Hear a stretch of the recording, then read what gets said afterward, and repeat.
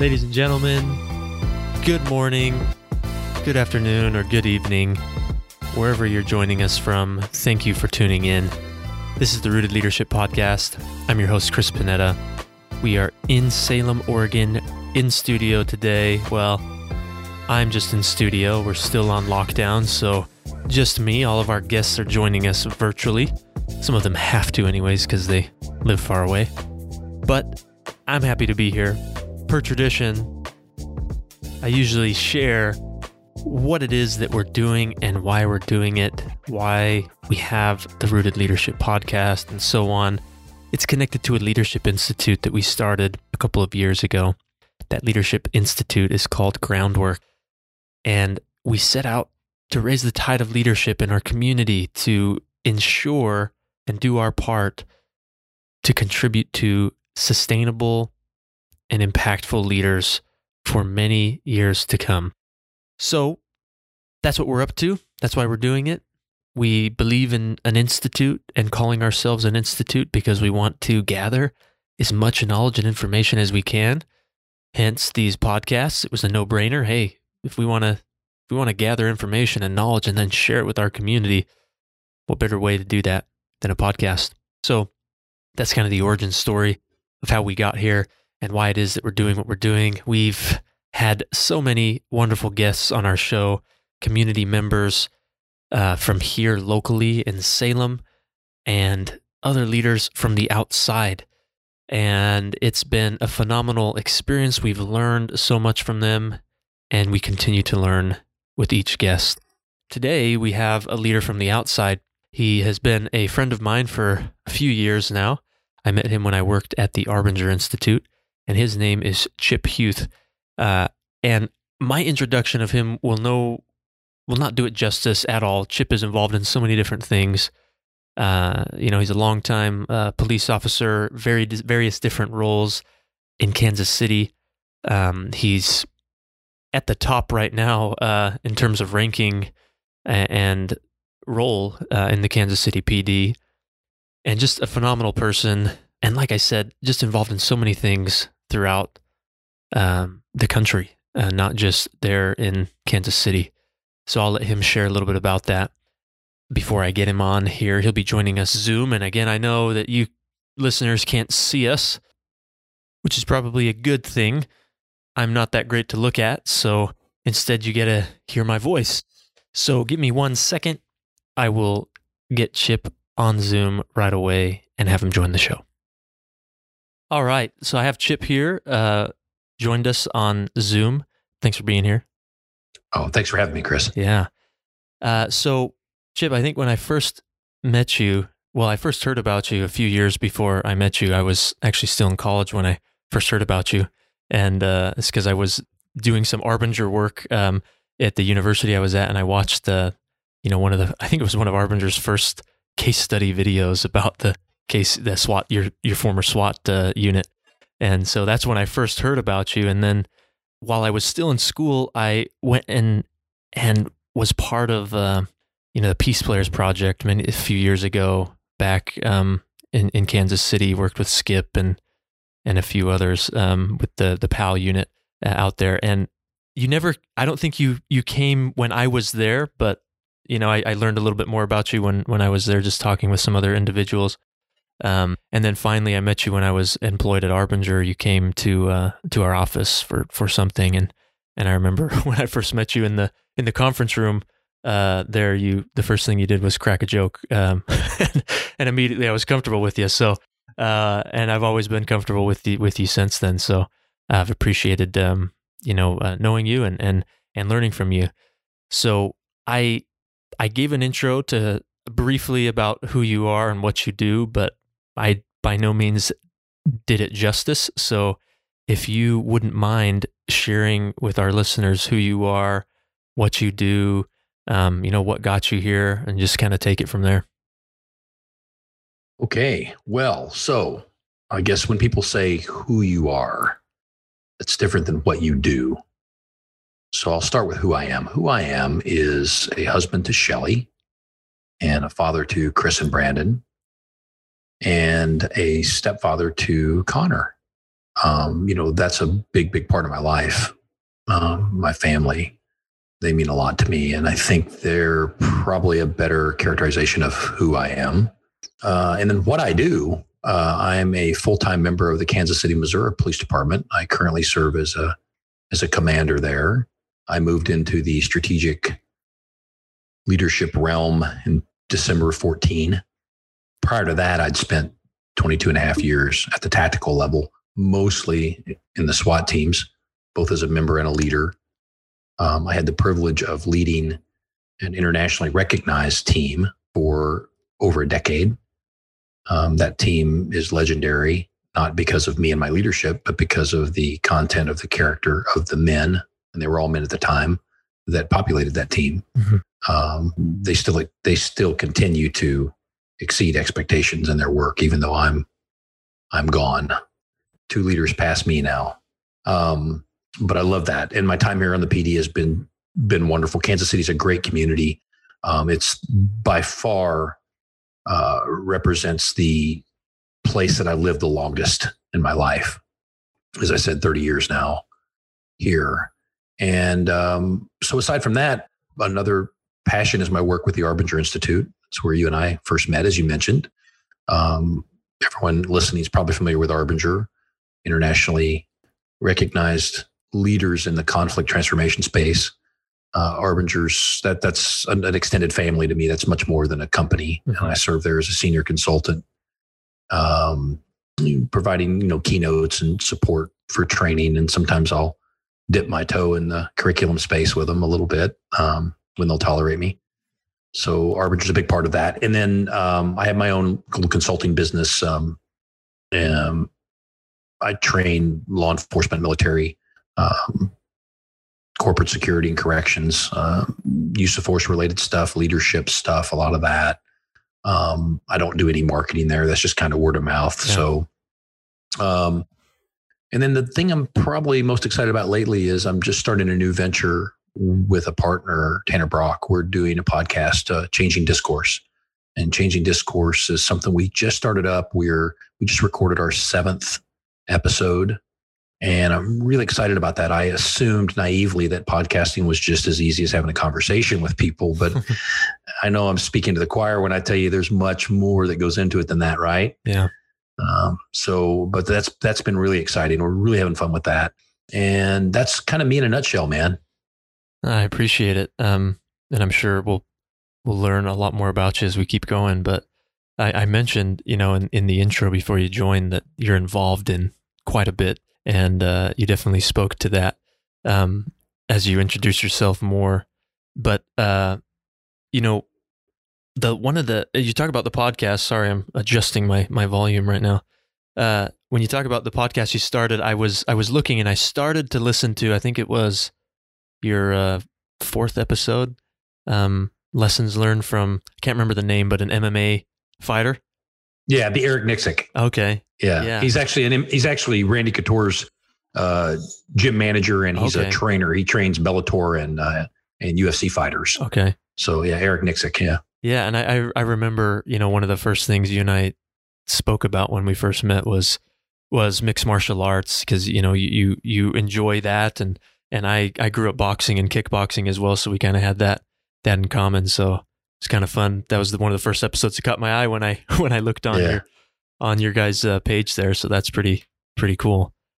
Well, and I have to be completely transparent with your listeners. I too, I was kind of a street fighter as a kid. I was a rough, violent kid. All kinds of issues and challenges with me. I think I was arrested twice before I was 16 for fighting. But I gravitated toward kickboxing, and then when I got too old for that, judo. What I mean by too old is getting punched in the face it gets old quick. Yeah. But look, I mean, when you say MMA, I never really got into the MMA. By the time that became really big, I was kind of already aging out of the actual, full contact fighting space.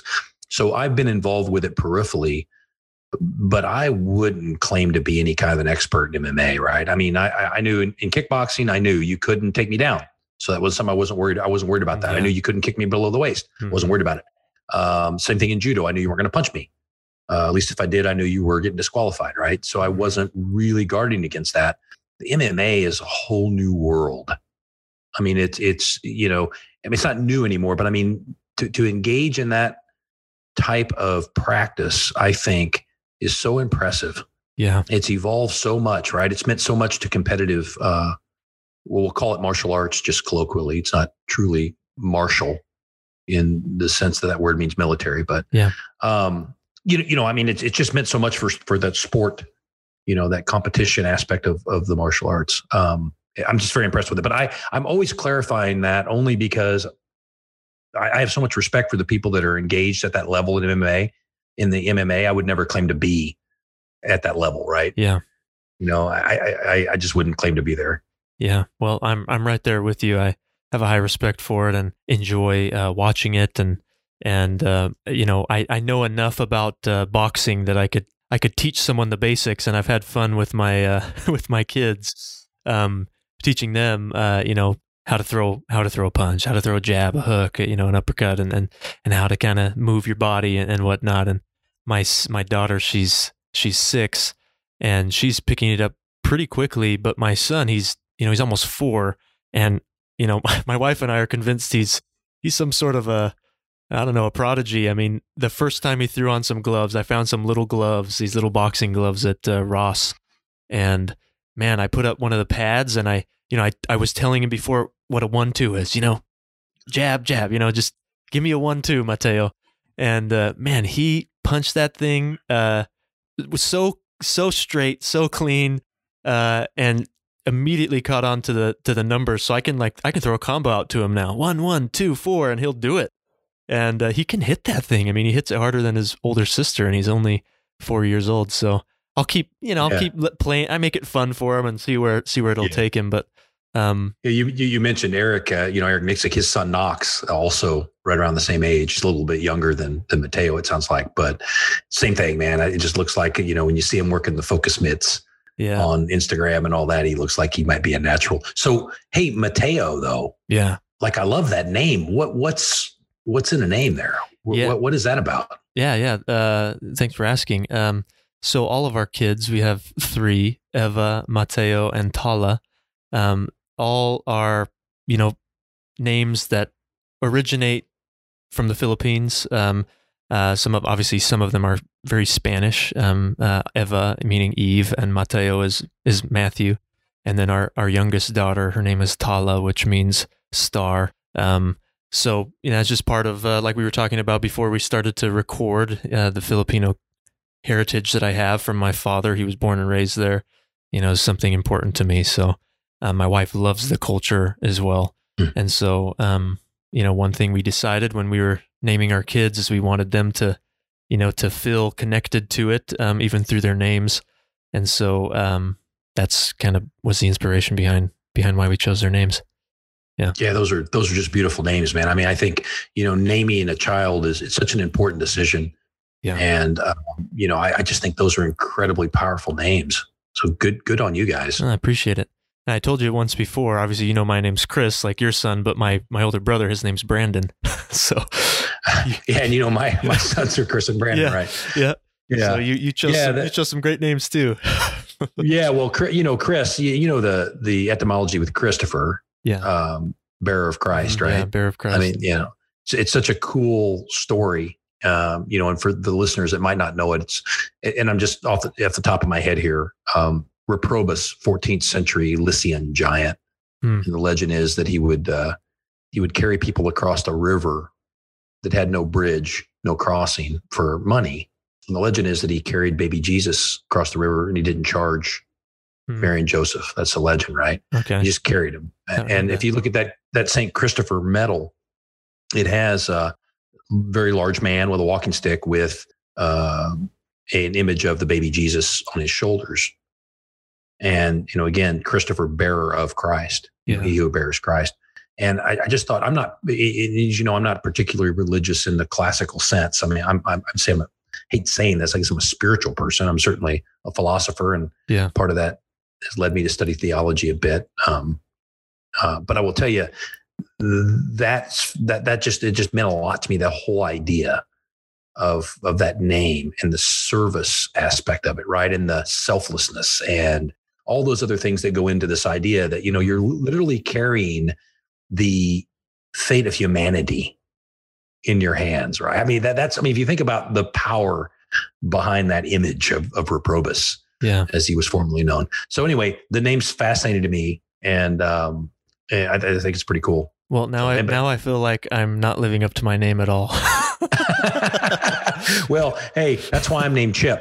The bar is set very, very low with Chip. You don't have to do a whole lot. Well, I am a man of faith and a man of God, so I resonate with that deeply, and I need to do a better job of living up to it. That's for sure.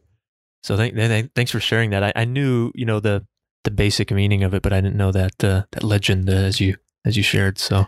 Yeah, well, and then I'm sharing it from memory, of course, as I do. One thing that Tanner and I strive to do in our podcast, and I try to do it when I appear on other podcasts, I want to be completely authentic. So, if you're videoing me as you're looking at me now on video, I don't need notes or, I'm going off of what I'm thinking in the moment. So I always tell listeners, hey, feel free to Google fact check me. And, I don't get everything right. No one does. And I'm perfectly okay with that. But that's how I choose to remember it, right? Yeah, no, I appreciate your authenticity. In fact, I remember, you spoke at the Arbinger Institute Summit a few years ago. You're the final speaker, and right before you went up, you're actually sitting next to me and one of our other colleagues at the time, Kasha, in the very back row, just cracking jokes.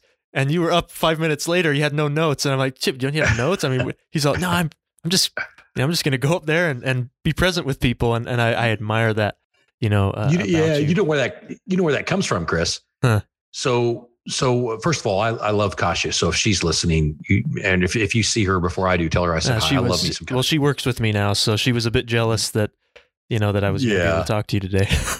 She's one of the coolest people on the planet. That's all I get to say about Kasha. She's awesome. Yeah. She's where that comes from is, so I did a TED Talk back in 2014, I think, and I really tanked it, man. Yeah, I remember. Yeah, you told me about that. You had the cards, and I had the cards. Well, so what had happened was you couldn't see people out there. No, nobody knows the story. I mean, I go up there thinking TED Talk. I'm just going to go up there and talk to a bunch of people, right? I do that all the time. It's no problem, and that's not what it was. It was theater, and like you said, the lights in my face, I couldn't see the crowd, so I kind of panicked and wrote down some stuff in the green room on some note cards, and I'd never used note cards, and that went frantically wrong when I got them out of order, but I was super nervous. And what I realized was after that talk, the problem with that talk was I was focused on me. Yeah. I was focused on looking good as a presenter. I wasn't thinking about the audience. I wasn't thinking about this important message I was trying to convey. I was thinking about looking good. Yeah. And because I was focused completely on myself, I totally was out of my element. I couldn't communicate the way I wanted to. And I really regret, I wish I could have that one back. So when I'm sitting there with you and Kasha, what I learned from that lesson is you throw yourself on the audience and you trust them to catch you. Yeah. You just go up there and you just share your story. It's your story, right? Mm-hmm. They're here to hear it. Share it. And don't be worried so much about missteps or, saying the wrong thing or, maybe having to even start over. I think everybody to some degree is a little bit wary of speaking to a crowd of people. Yeah. It goes against our natural instinct, right? We don't like to oppose the group. We like to be included in the group. Yeah. We don't like to be excluded, right? So when we're opposing the group, standing there risking not being accepted for what we're saying, I think the primal part of our brain, right, thinks, oh my gosh, if I mess this up, I'm going to get, excommunicated. Yeah. No one's going to be my friend. No one's going to talk to me. And then the very primal part of my brain says that means I can't hunt with anyone and I won't be able to eat. Yeah. So, you just got to kind of let that go. So that's where that came from. I just was like, some people are going to like what I have to say. Some people aren't going to appreciate it as much. And, the onus is on me just to be genuine and speak from the heart, as it were. Yeah. Well, no, I like I said, I appreciate that about you, because even then you're being authentic with me and Kasha in the moment. And then minutes later, you were able to be authentic with the group, and that was one of my of all the speeches we've heard over the past few years at those Arbinger summits, that was still one of my most memorable. In fact, now that we're on the topic, there's a couple of things that you said in there that while we have you, I want to get your thoughts on, because I quote you all the time. And I know I jokingly shared that before we started recording today, but one thing that you said, and maybe you will remember you saying this, maybe you won't, but I share it all the time with the leaders that we work with. And this is, again, my memory, so I might not have it word for word here verbatim, but you said, our people, so speaking as a leader, our people will forgive us when we're not being the person or the leader that we should be, but they have a hard time forgiving us when we're not being the leader we told them we would be.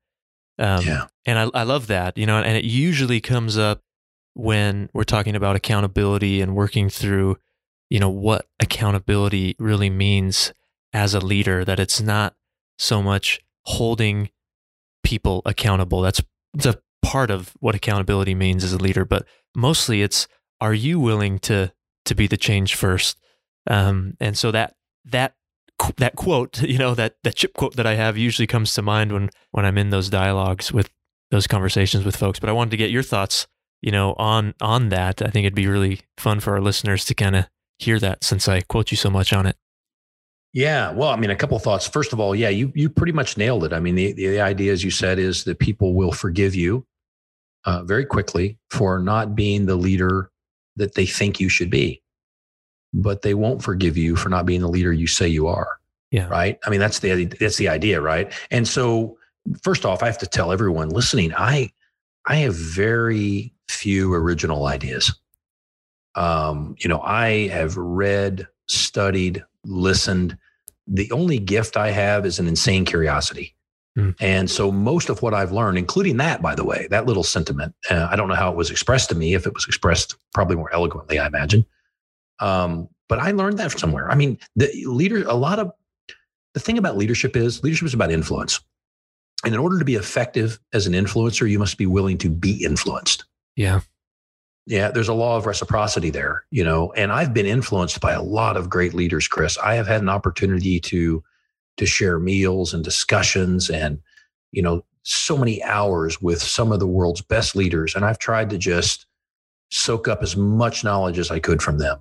Many of the leaders that I've learned from are represented in the books you see behind me. I mean, some leaders that I've learned from are long dead and gone. They're people who have memorialized their thoughts and ideas and strategies and into books. And I've taken advantage of that. Right.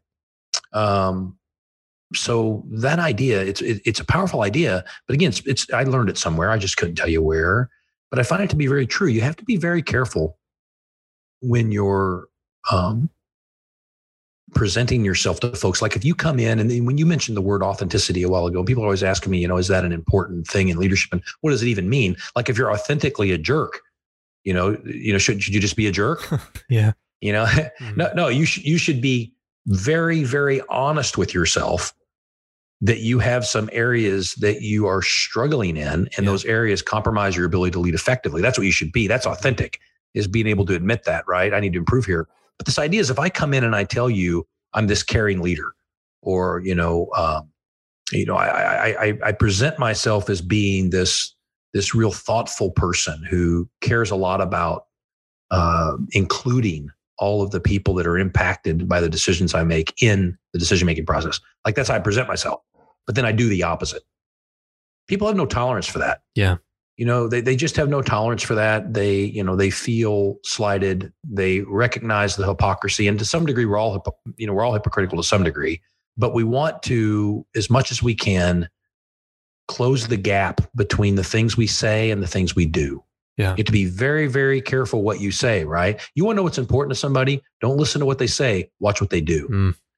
And so when we're out there telling folks, hey, this is my leadership style, this is my leadership philosophy, this is what matters to me. If you're not living that out, I'm telling you right now, people will they'll be really quick to start disregarding everything you say. Yeah. It'll just be tainted, right? So yeah, there's a lot packed into that statement. I don't remember the context in which I brought it up, but I'm glad to see that you benefited from it. Yeah, no, I think about it often, and to piggyback on what you just said, when we're not being our best, and at Arbinger, I feel like we always had conversations about this, but when we're not our best, it's not just us that knows it. I mean, everybody else knows it as well. And so being accountable is just getting out in front of that and doing something about it, fixing it.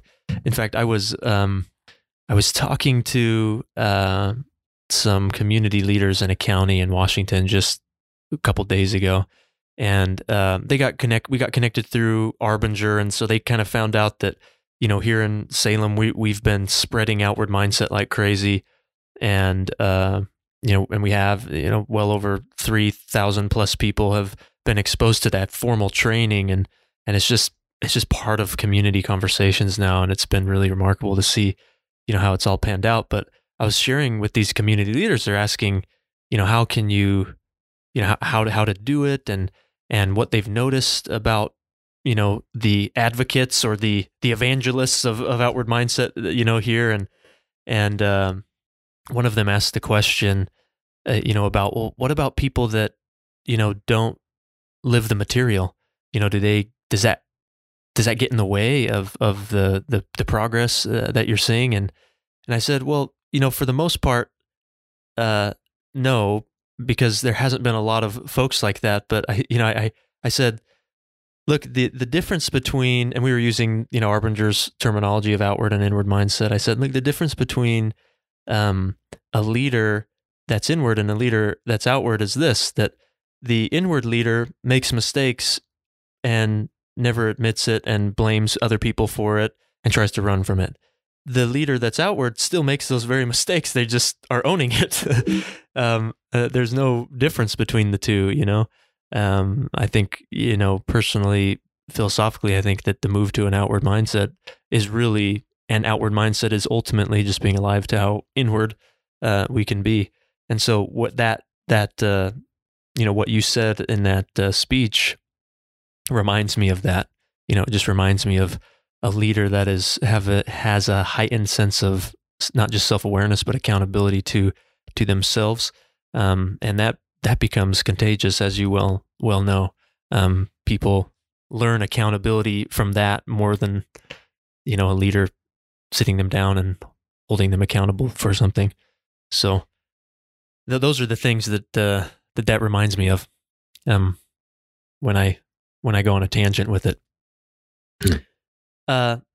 So I want to get into, I think that, your story, you shared about who you are and what you do, but kind of what got you here to the point of, and I know because I know you and many people in the Arbinger world know this about you, that the change that you went through. But what caused you to want to get into law enforcement? How has that journey been for you, and the changes that you've seen within yourself over the years to where you are able to speak all over now, share your story, to where you're starting a podcast on changing discourse? I mean, I know that's a loaded question, but would love to hear kind of what got Chip to this point, and the changes you've seen in yourself as a person, as a leader over that period of time. Yeah, no, there's certainly a lot there. But I mean, I guess going back to the first part of your question, why law enforcement? Again, many people listening will probably know that I've been quite transparent about my past, my history. I grew up, my family's, I'm always finding new family members because my dad, he was a Rolling Stone, as they say, but he was also a clinical psychopath and a career criminal. And he drug us around the country and left us homeless. And we were abused in all the classical ways. Everyone's heard the stories. And my mom suffered from mental illness and very easily manipulated. And we were very vulnerable as young children in many, many circumstances. And I can remember the police showing up on many occasions and the police being kind of our saviors. And I know the feelings about the police these days seem to be mixed a bit. If you listen to the people on the fringe that have an amplified message because of social media and the complexity of communication these days, you would think that everybody hates the police. I don't think that's true at all. But But for me, my experience with the police in the 70s was, they were here to help. They were protectors, and they protected us from my dad and from, they took us off the street when it was cold and took us to missions or Salvation Armies. I've slept in more than one police station lobby as a young kid. And so for me, I always knew what I wanted to do. I wanted to become formidable, not be a vulnerable little kid. I wanted to be strong so that I could offer that protection to people. I wanted to be that protector. Yeah. And that's how I saw the police doing, right? So for me, there was never a question I was going to be a police officer. The question was only, how was I going to get there? Because of course I had some setbacks with, I had big time anger issues. I was violent, a lot of insecurity, and, a lot of trouble in school when it comes to fights and things like that. And I think I mentioned before, I was in trouble as a juvenile for being violent. And, so there were some obstacles, but in my mind, right, I didn't see that as eventually that was all heading in the same path. I was going to be in law enforcement. And, I did realize, I went in the military at 17 because they let me be a cop, as a young man. I didn't have to wait till I was 21. In the military, you can go in at 17 with your parent's signature on a form. And that's what I did. And I went into the military police and did that until I was old enough to be a police officer in the civilian world. Mm-hmm. I've been doing that ever since. And, for me, that was a clear path for me. And that journey's been real interesting because, of course, when I became a cop in 1991, a civilian cop, my idea about policing was it was informed a lot by allegory. Even though I'd been an MP, the culture in the military is so different. And what I did as an MP was actually ended up not being a lot of law enforcement. I ended up doing some other interesting things. But, my idea about law enforcement then was like, there's good guys, there's bad guys. Yeah. And I'm a good guy. I got to catch the bad guy. And that's kind of it, right? I didn't understand the service piece. I didn't understand the fact that, people in a constitutional republic should have a voice in how they're policed. It's a real partnership. I know that sounds trite, but you have to partner with the people that you're serving. Ultimately, you're more of a facilitator of public safety, right? You're not just coming in and making people safe. You're helping them create a safe environment. And so I didn't understand any of that, right? I just thought, well, it's car chases and, maybe it's a gunfight now and then. Maybe it's, tackling people. And I didn't get it, right? So coming in, I was pretty naive. And just the more I interacted with people, especially in a city like Kansas City, which has a very, it's got a very violent culture. A part of it is very, very violent. Our homicide rate is embarrassingly high. And it's been that way for most of my career with some dips. It's certainly that way right now. I think we're in the process of setting a record this year for homicides, which is not a record you want to have. Yeah. But I did learn that by interacting with people, as a police officer, people are people, man. Placed in the same circumstances, I might find myself doing some of the same things, It's been so long, Chris, since I've been hungry. It's been so long since I've been hungry, unless I was fasting, willingly. It's been so long since I've really been hungry. I don't remember it. And would it be reasonable for me starving on the street to think that stealing some food from the store is a good idea? I can see myself getting there. Yeah. Now, that doesn't mean that I condone theft, but it does mean I can understand that person's position a little better, and I can show up with them differently because of that understanding, more compassion, less judgment. So that was part of my transition. But ultimately what happened for me, as you know, is my introduction to Arbinger's work at a point in my life where I was failing on all fronts. I was failing as a father. I was failing as a husband. I was failing as a leader. I stumbled upon Arbinger's work, and it just changed my life. It completely opened my eyes to the problems that I was creating for other people. I had been, as you mentioned before, I'd been the kind of guy that just blamed everyone for my problems and my issues and my challenges. I always thought if my wife would be more loving, I'd have a better marriage. If my kids would be more obedient, I'd be a better dad. If my people at work would listen to me when I told them what to do, I'd be a better leader. Yeah. Like all of my faults were attributed to external causes. And I just couldn't get out of that rut, out of that mindset. And Arbinger It was just the way they introduced the concept. It was so non-threatening. It was so much like they just helped me discover this in myself rather than pointing a finger at me and saying, "Hey, dude, you're in the box." It was like, "Hey, look here, Chip. Look at the story of this person who had these challenges." And that invited me to see the similarities between me and that person, that fictitious person who's it's actually only fictitious in the story. He's a representation of all of us. Yeah. As you read through that story, right? In Leadership and Self-Deception, that Lou, right? That character. And so that just changed things for me. And in the course of that, we changed. I happened to be leading a SWAT team that was really troubled. We implemented Arbinger principles. We completely did a 180.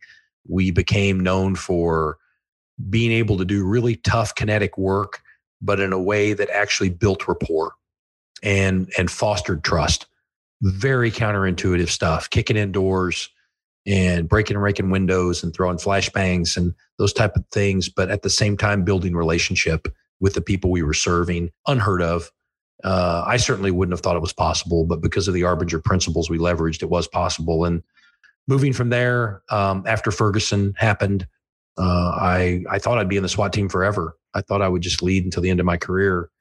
But after Ferguson, Missouri happened, I thought I need to step up. I'd been very critical of strategic leaders. I thought they were to blame for Ferguson.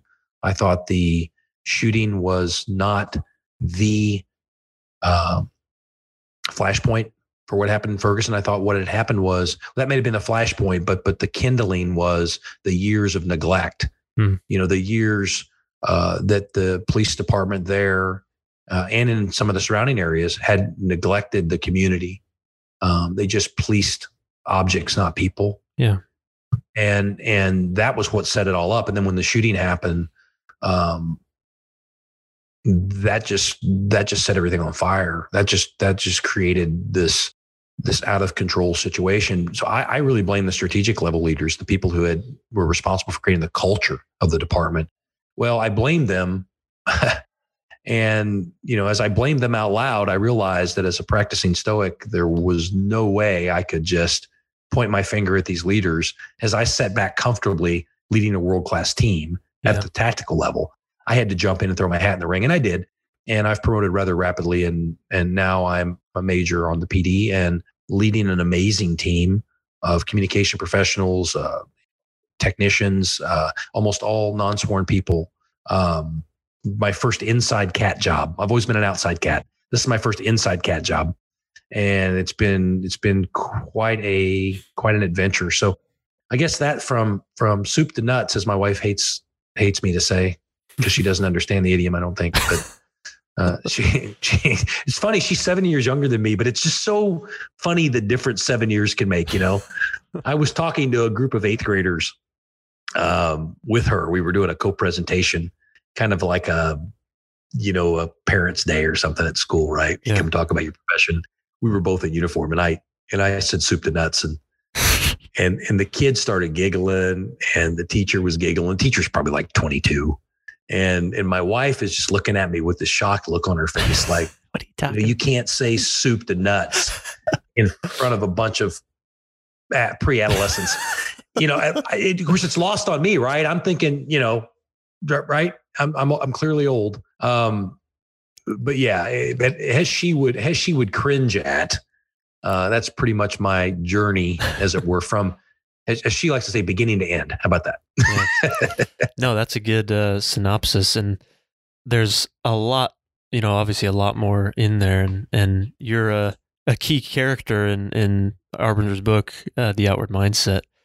And obviously a lot of their content has you in there. So their training material, some of their videos. So I encourage any listeners who don't know some of your story. It's one that is easily relatable to, even though I've never been a police officer, never been a SWAT team member.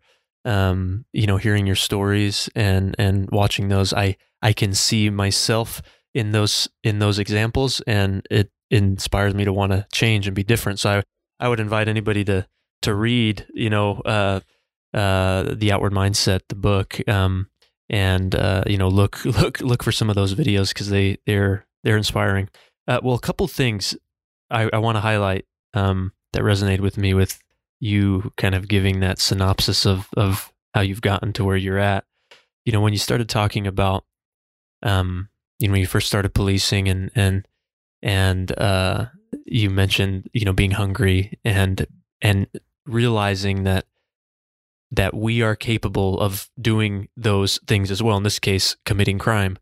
That resonates with me because, part of my journey, and I guess developing my brain, how it thinks now, was a large part of what I studied in my undergraduate.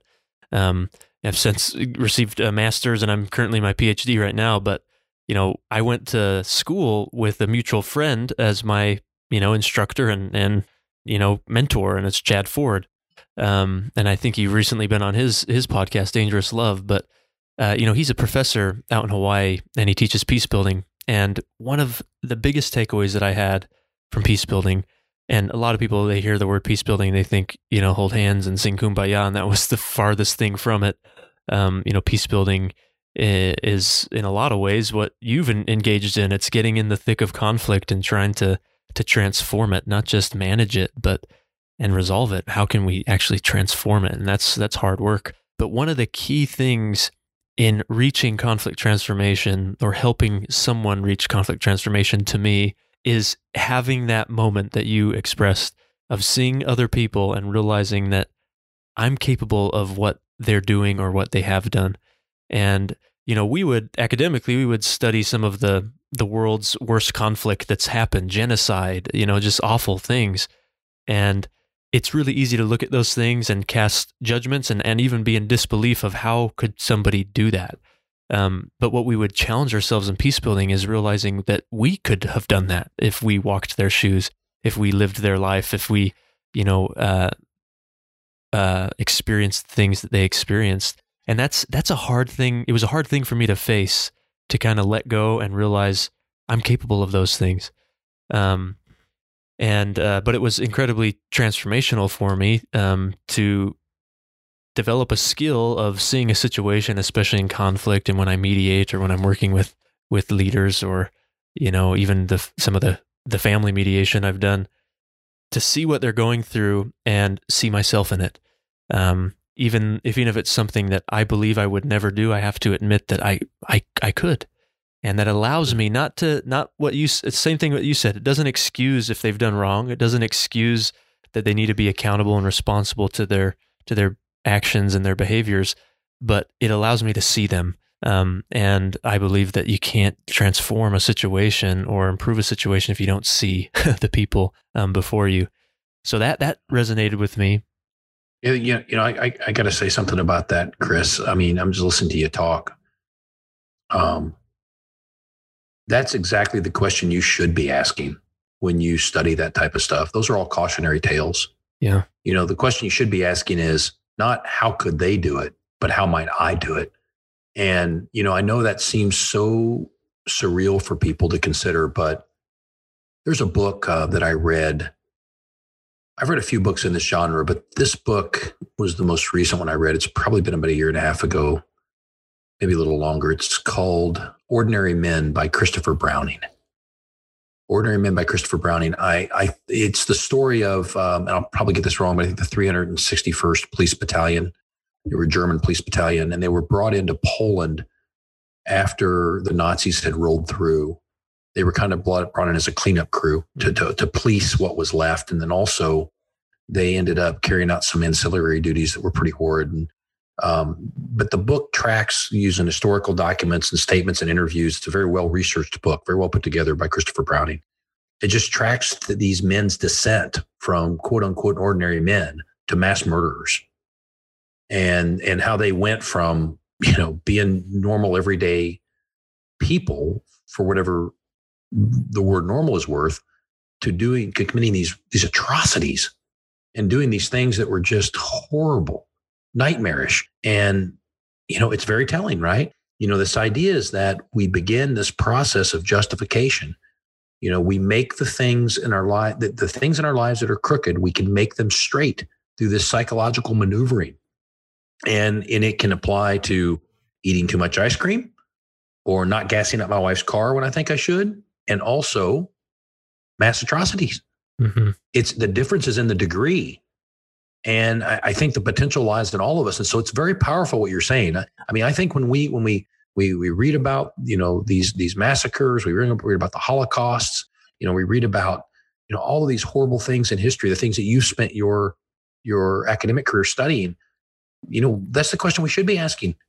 What is it in us that might make that possible? I remember, I've had a couple kidney stones. I'm a country boy. I'm a farm boy, right? I was transplanted from the city, rescued by my uncle, taken to the farm at about age 11. And every farm boy in Missouri drinks Mountain Dew at one point or another. You're hauling hay. Yeah. You got an ice down cooler of Mountain Dew. I became an addict. And to this day, I still struggle with a Mountain Dew addiction. I've got Mountain Dew in my beverage cooler everywhere I go. People know my deal. I try not to drink a lot of it. I try to be disciplined, but I still do. I imbibe in the dew. But the thing about the dew is it comes with consequences. And one of the consequences for me has been kidney stones. And I remember ending up in the hospital the first time I had kidney stones, not knowing what it was. I thought, this is my appendix bursting. I've got this extreme pain and nausea. And sure enough, it was kidney stones, but they shot me up with Demerol. Now you're talking to a guy who's never sipped alcohol. My father was an incredible alcoholic, and it caused me to never, ever want to do drugs or, drink or any of that. I never wanted to be anything like him. So I've never done anything. And this is my first real contact with anything stronger than Novocaine was this Demerol. And I remember when they hit me with it and the extreme pain that I was in vanished. And this feeling came over me, this euphoric feeling came over me that I really can't explain. People that have had painkillers, or certainly people that might have had drug addiction issues can understand what I'm saying. The question I had in my head was no longer, why do people do drugs? The question I left the hospital with was, why don't people do drugs all the time? Right? Mm-hmm. That's the thing that amazed me, is that people aren't just doing drugs every day. That feeling was so crazy, to have that type of feeling. I realized, I understood in that moment, I used to judge drug addicts so harshly. And I've read a couple other books since then that have really changed my perspective on that. But I used to think, well, they're weak people. I tell myself all these stories about them that made me feel superior in some way. And while I've never been addicted to drugs and never had to dip back into the Demerol for any reason, knock on wood, I can understand it better. I know it sounds silly, but I can understand it better. After having that experience, I can have sympathy. I can see them differently. They're much more real to me, and I understand much more now as a law enforcement officer. Not only are we all capable of becoming addicted to drugs or breaking the law we're all capable of that, right? Psychologically and physically, but we've been attacking it wrong. We've been fighting it wrong. We've been, the way we've been trying to address this drug issue has been fundamentally flawed.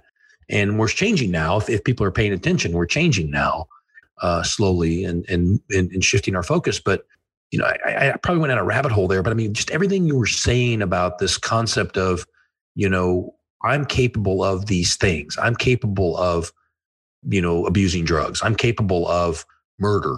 I'm capable of lying to my wife. I'm capable of all those things. And the acknowledgement of my capacity to engage in that behavior, it not only draws me closer to my fellow humans, it also helps me guard against my tendency to do it. Yeah. Once I understand my capacity, it's just like a trained fighter. You're a trained fighter. I'm a trained fighter. Guess what? We fight less. Mm-hmm. Trained fighters fight less. There's no doubt about it. Once you understand your capacity for extreme violence, you don't need to be violent anymore. Yeah. You're much more quicker to solve issues non-kinetically. Well, it's the same thing here. Once we understand how interconnected we are as human beings, through our capacity to do all of these things, we can transcend our need to objectify people. Yeah. At least routinely objectify them. So anyway, that's a lot. I'm throwing a lot at you there, but you started it. So my fault. No, that's good. I mean, these are the nuggets that I hope for in these episodes. But I can't help but think about part of our leadership framework. And, I apologize to any avid listeners we have, because I always bring this component of our leadership framework up, but I think it's that important. I just can't help but think about it as we've discussed so many different things already today, and part of our framework, we talk about obviously seeing people. We talk about cultivating soil, and we use that analogy of the earth. But what we mean by cultivating soil as leaders is that we first need to be accountable. That's kind of the first layer. And then the second layer, fertilizing the soil is when we see people. And then we take it even a step further to this deepest part of our soil, which is we call deeply seeing people. Deep further than the concept of seeing people as people. And my personal belief is the difference between the two, if we're going to make a difference, would be that when I deeply see, I am choosing to see others as beloved and even love them and see them as worthy of that, where I might, be able to see someone as a person and respond to a need and kind of carry on. But when I deeply see, I start to see them at a deeper level, and I even start to live life at a deeper level. And so that's our deepest part of our soil curriculum in our leadership framework. And we talk about, we kind of built off of the Aspen Institute's Weaver's idea, if you've ever heard of that. And we built off of it, and we talk about 4 steps of deeply seeing people.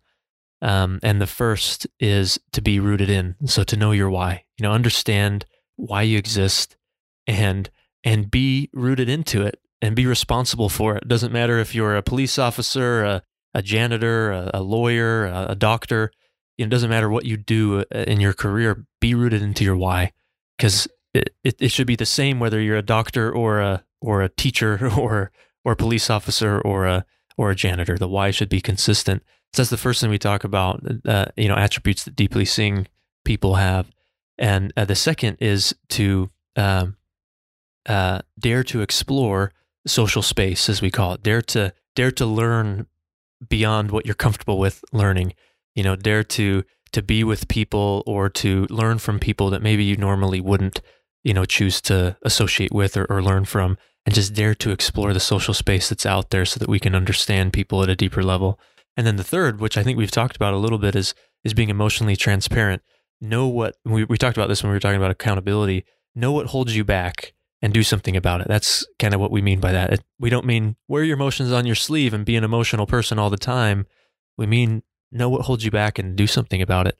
And then the fourth level, which I think is what we've been, speaking to just recently with this idea of seeing that we're capable of everything, is use your suffering well. And the way we talk about that is the difference between, not using your suffering well would be allowing the suffering that we experience, because all of us experience suffering. We would allow it to break us, to break us down, versus using our suffering well, we allow it to break us open. We become more empathetic. We're able to see things that maybe we didn't see before. And all of those steps, I don't just believe they help us see people deeply, but they help us live life at a more deep and meaningful level, which in turn allows us to see people in a more deep and meaningful way. And, when it comes to leadership, I think that's imperative that we can develop that skill to deeply see people. And as Chad would say, Chad Ford, deeply seeing is loving dangerously, because it's not always easy to love. It's not always easy to see people, especially when they do wrong or when they're a challenge. And that's when the dangerous love is needed. That's when deeply seeing is needed the most. So I couldn't help but think about that part of our framework as we've been discussing these principles, because I think it's so relevant to some of the things we've been talking about. But I wanted to share that with you. And I know we're coming short on time, which is a bummer because I want to keep talking to you. But I do want to get to your podcast, Changing Discourse, and what the thinking was behind that. Perhaps how everything we've been discussing today somehow, influences your why behind Changing Discourse, what you're hoping to accomplish with that, and so on. So if you want to, have a stab at that, that'd be great. Yeah, sure. Well, first of all, I'm going to be thinking a lot about what you just laid out after we're off the air. just thinking a bit about, those principles and the way that you're describing them. I really like what you're doing there. I mean, I'm a visual person, so I really like that soil analogy. Yeah. And I really like the idea that we're nurturing, this is a nurturing process, right? We're tending to these things. I love that metaphor, if you will. So I'm going to be thinking about that. I like the gardening approach to leadership. I think it's just a brilliant way of thinking about it. So go back to changing discourse. Yeah, I'm super excited about this. Like I'd been approached to do podcasts before on several occasions, actually. They said something like, you've got a face for radio. I don't know if that made any sense. I thought it was a compliment, but I'd always said no because my time is so limited and I try to be disciplined with my time. I guard it tightly.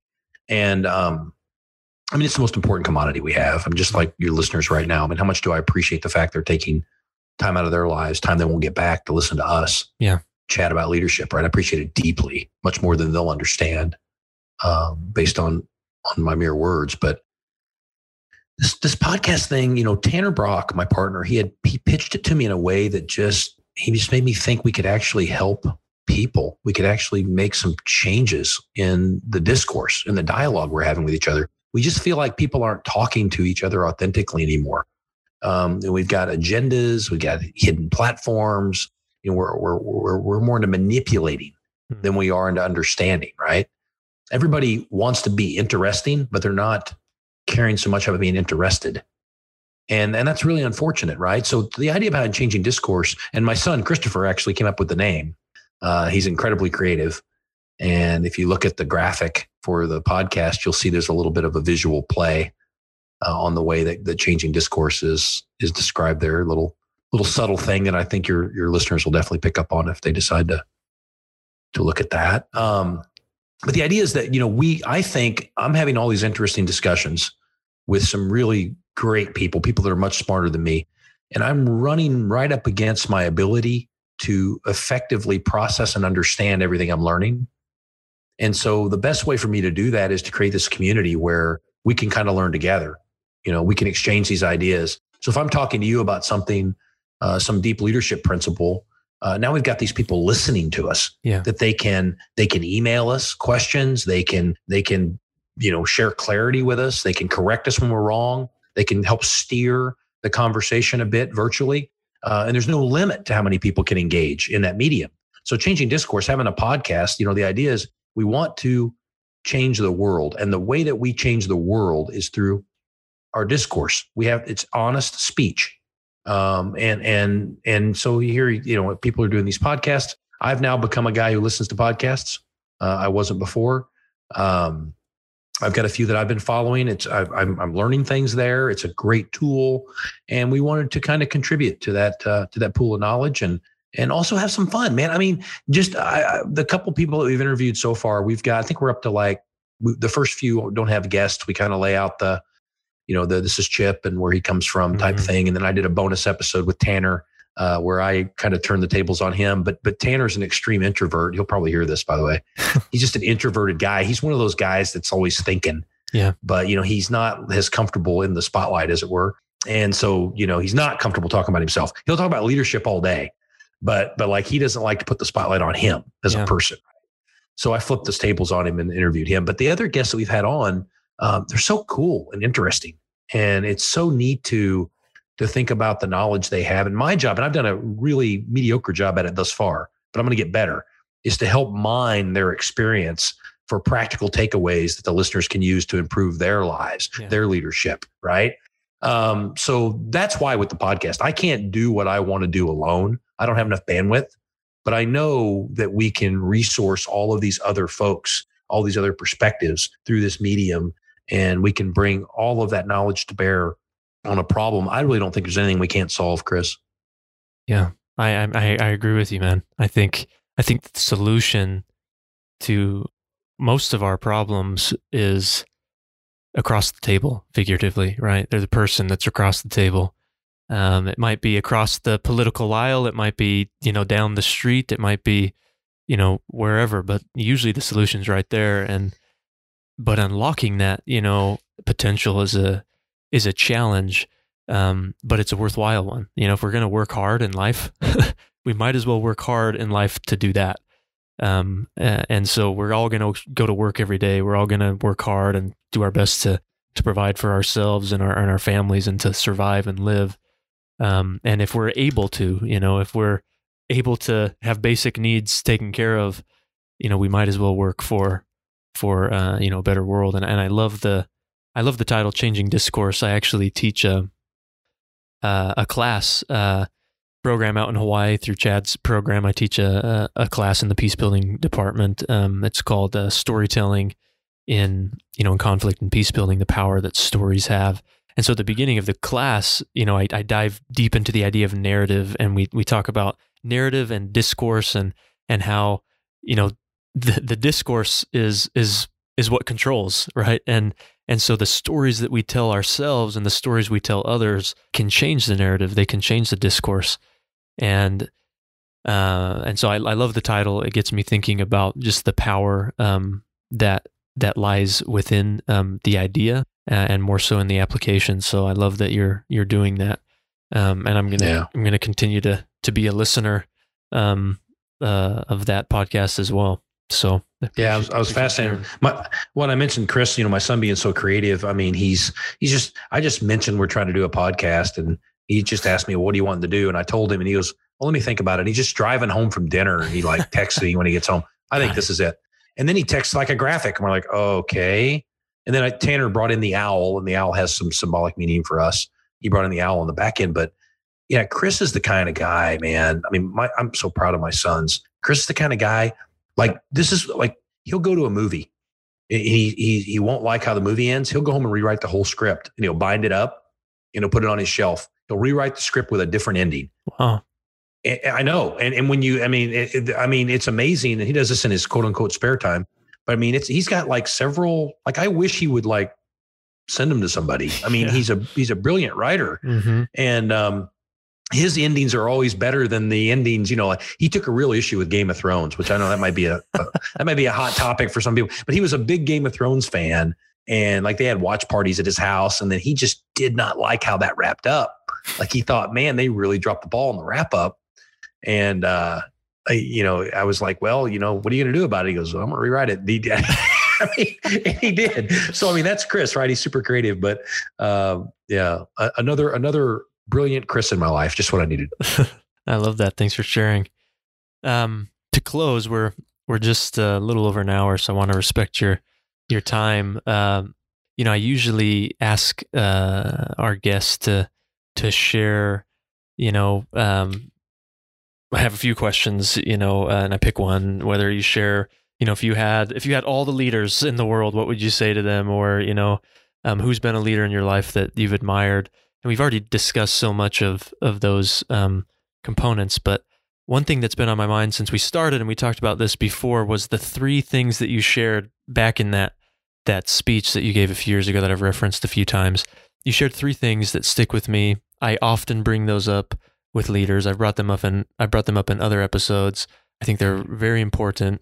And I think they sum up leadership really well. And those 3 things that you shared, in the speech, and you spent a whole speech talking about these. So by no means do I expect you to address them at the level that you did there in your final couple of minutes. But, you talked about 3 components of leadership that leaders should do. One is to see people.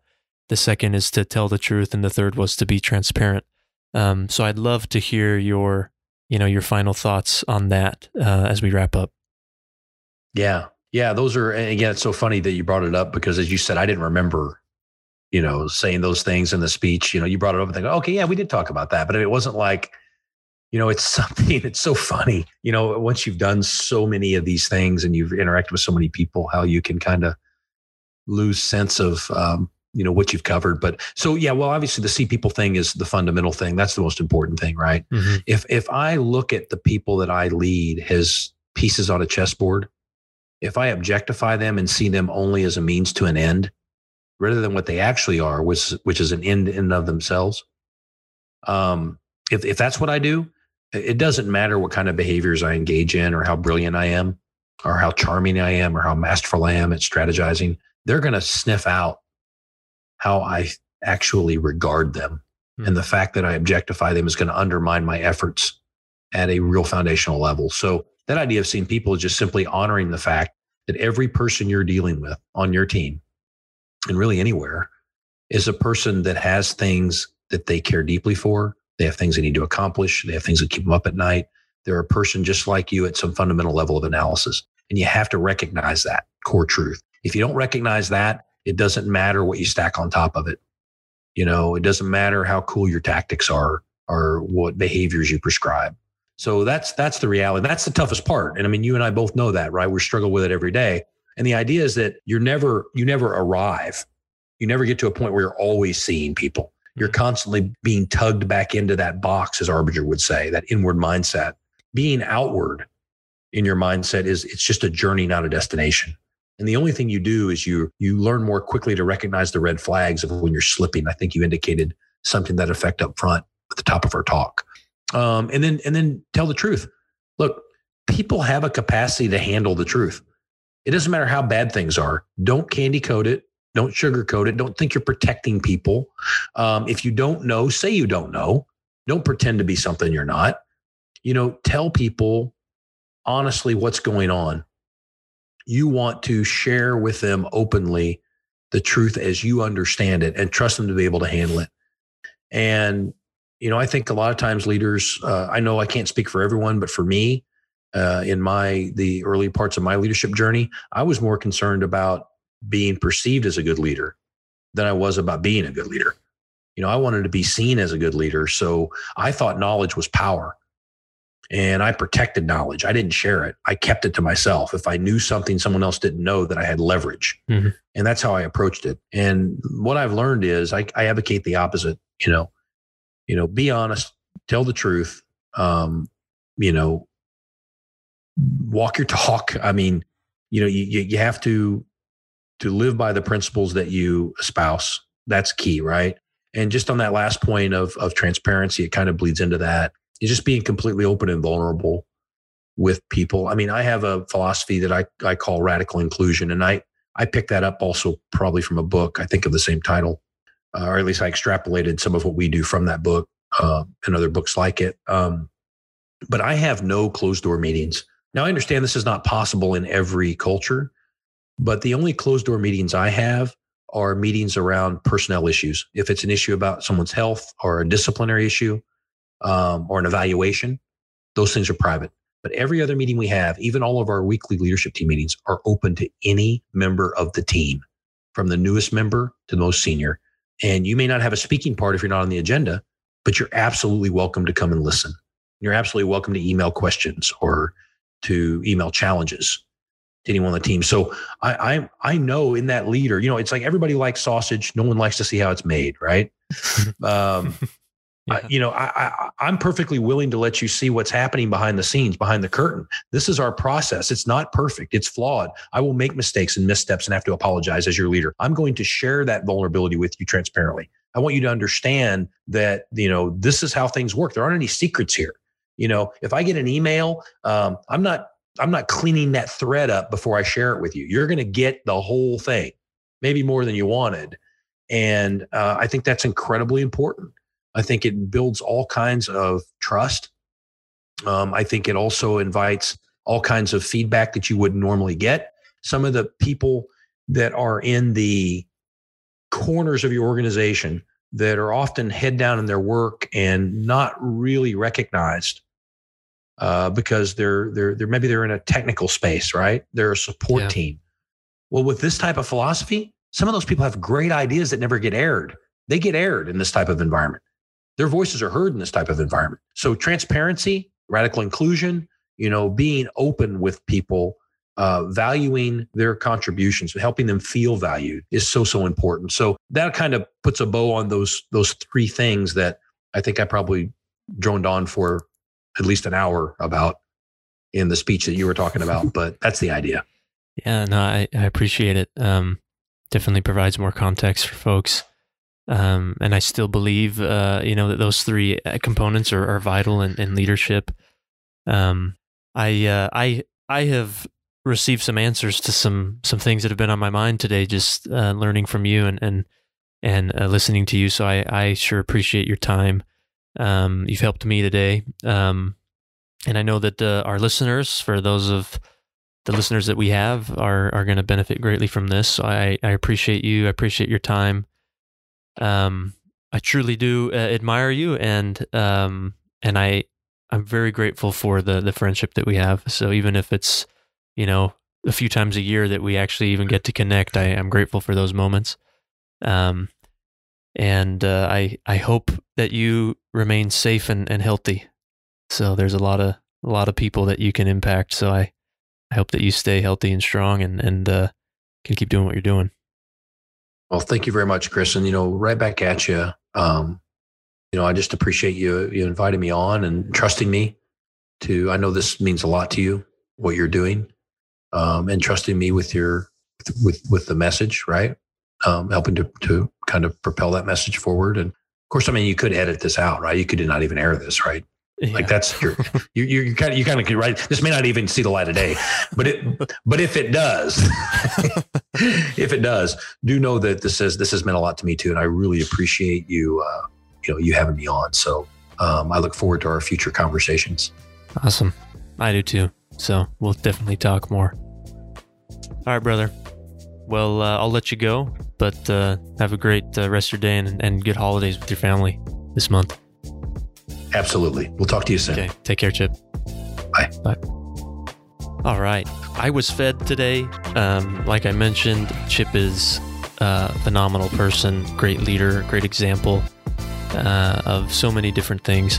So hopefully all of you listeners have learned as much as I have today and are walking away more hopeful, feeling more confident that we can change and we can be better.